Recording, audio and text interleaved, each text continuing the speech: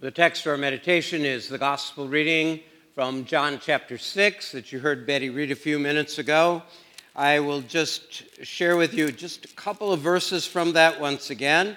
When Jesus looked up and saw a great crowd coming toward him, he said, "Where shall we buy bread for these people to eat?" A little bit later, Andrew says, "Here is a boy with 5 small barley loaves and 2 small fish. But how far will they go among so many?"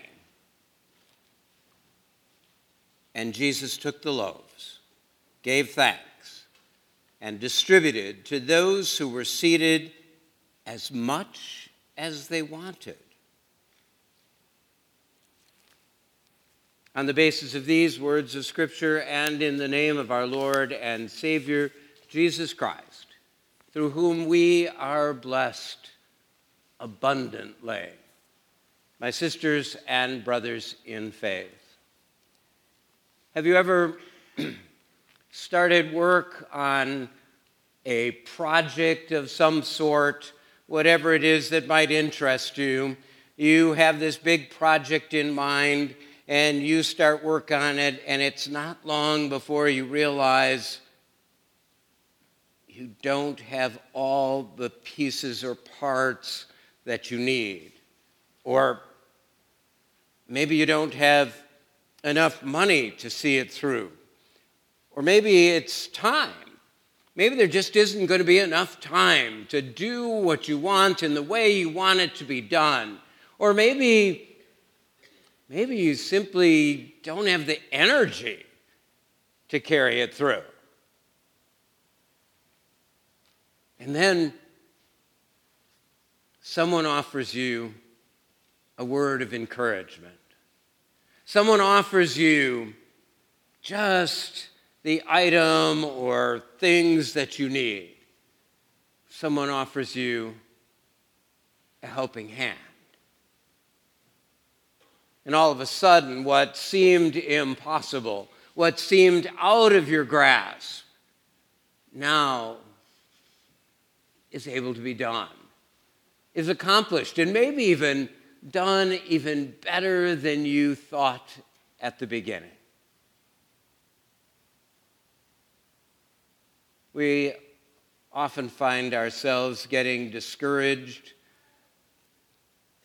because the challenge that comes to us, that lies ahead of us, seems impossible.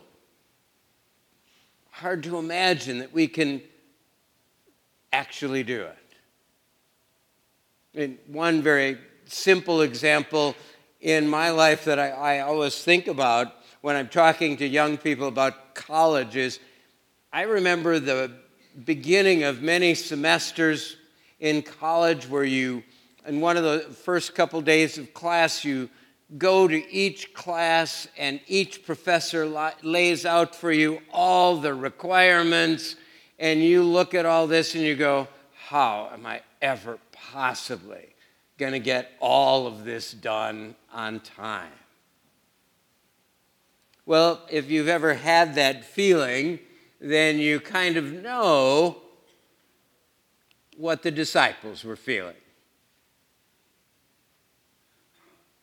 In this story that, very interestingly, takes place or is found in all 4 of the Gospels. That's not true of many of the stories. Of course, the passion and resurrection of Christ are in all 4, but a lot of the other stories aren't. And this one's in all 4 Gospels. And so I looked at all 4 to see the little variations that they had. And here's Jesus saying, we've got all these people here, and we need to feed them. And the disciples make suggestions like, send them away.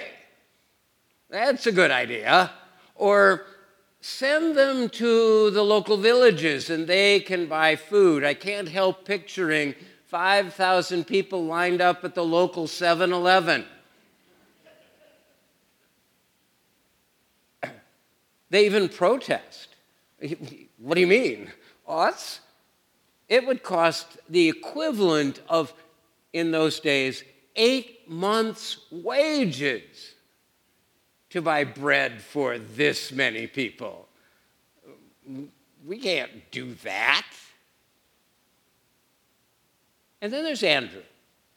While the others have been coming up with ideas and protesting and making excuses, Andrew at least was kind of apparently surveying the crowd. And he came upon this boy whose mother had packed him a sack lunch. And he brings the boy forward, but notice, he's skeptical at best. He says, "Oh, I don't know how far this is going to go, but here it is for what it's worth." And Jesus says, "Give me what you have.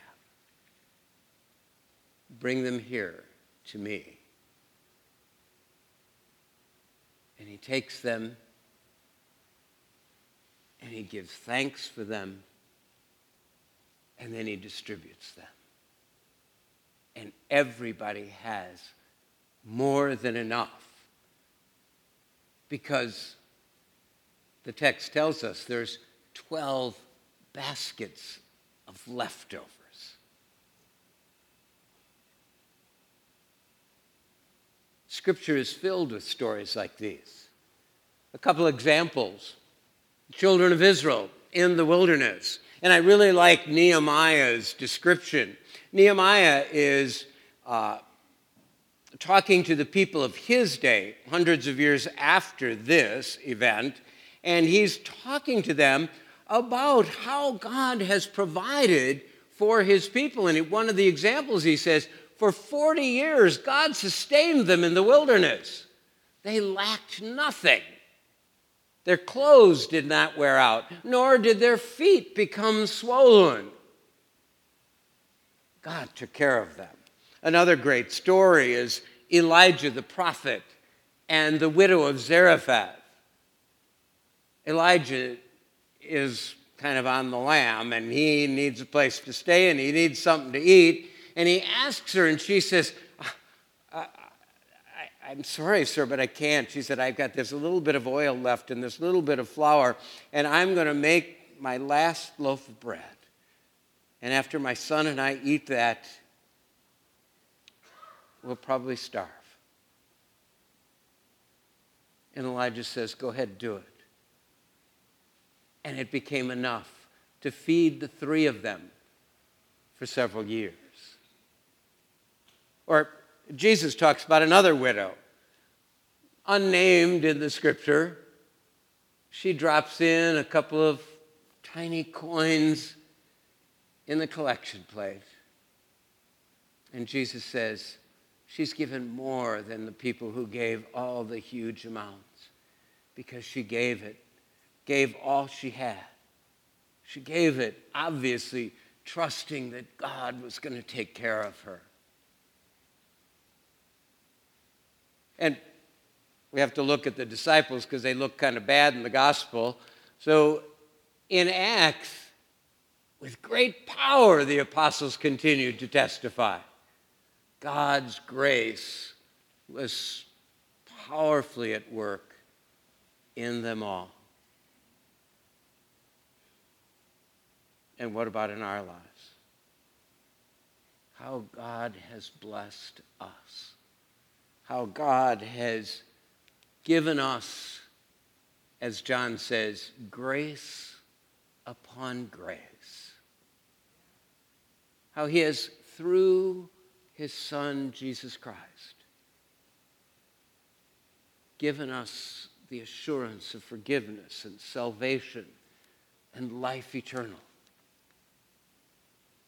Given us the intellect we have, the abilities we have, the skills that we have. Provides for us in so many ways. Sends us his Holy Spirit to continue to strengthen us in our faith, to watch over us, to lead and guide us. Given us the assurance of his presence in the supper that we'll share in a few minutes. continues to pour his gifts upon us day by day.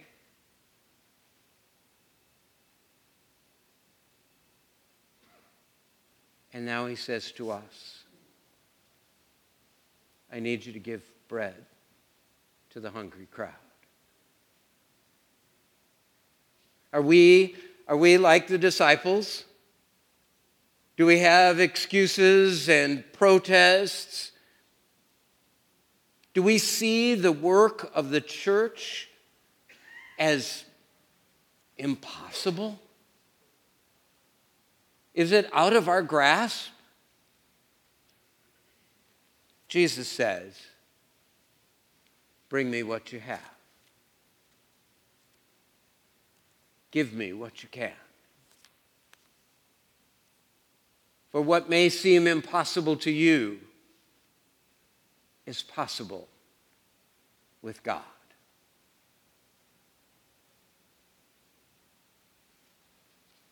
In 1938, President Franklin Delano Roosevelt was meeting with a group of people as they planned a yearly drive to raise funds to combat polio, a disease many of you know that the president was a victim of.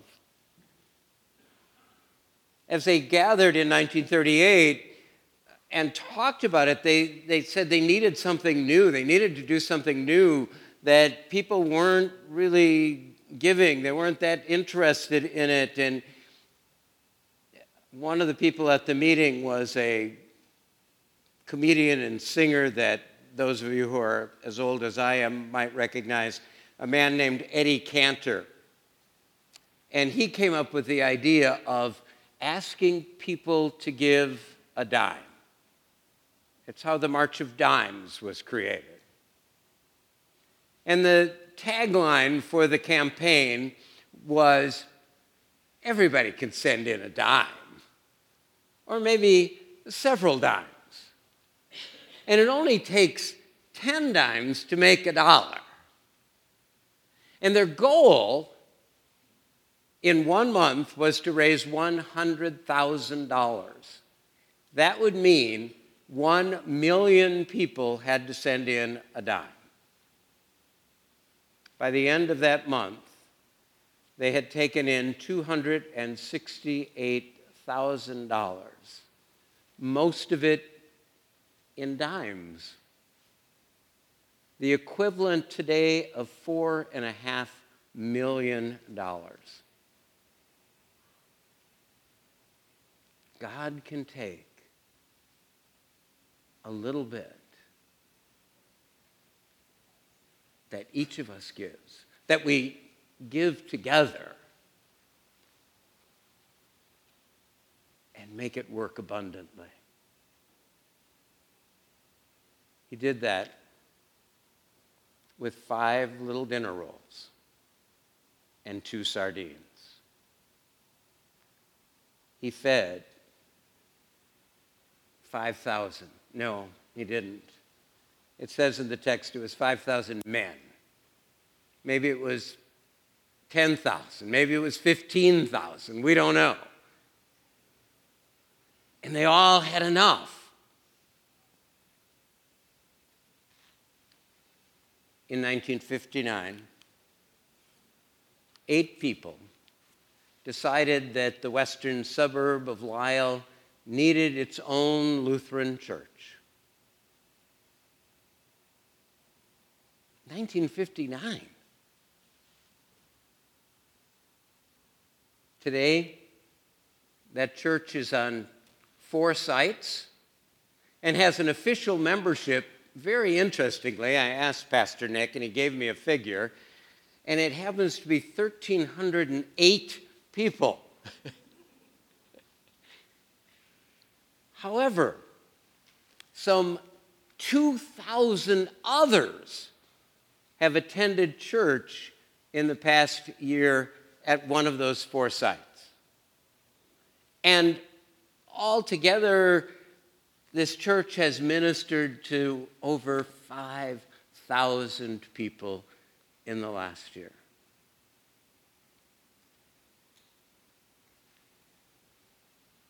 God is able to take what we can give and use it to feed the hungry crowds, to take his word to the world. This church not only ministers in those four sites, but in the communities that surround those four sites, and then out to the entire world. God takes what we give and blesses it abundantly. A few years ago, the theme of the stewardship campaign was immeasurably more, and it fits so well. This really says what God does. Read that with me, will you? Now to him who is able to do immeasurably more than all we ask or imagine, according to his power that is at work within us, to him be glory in the church and in Christ Jesus throughout all generations, forever and ever. Amen.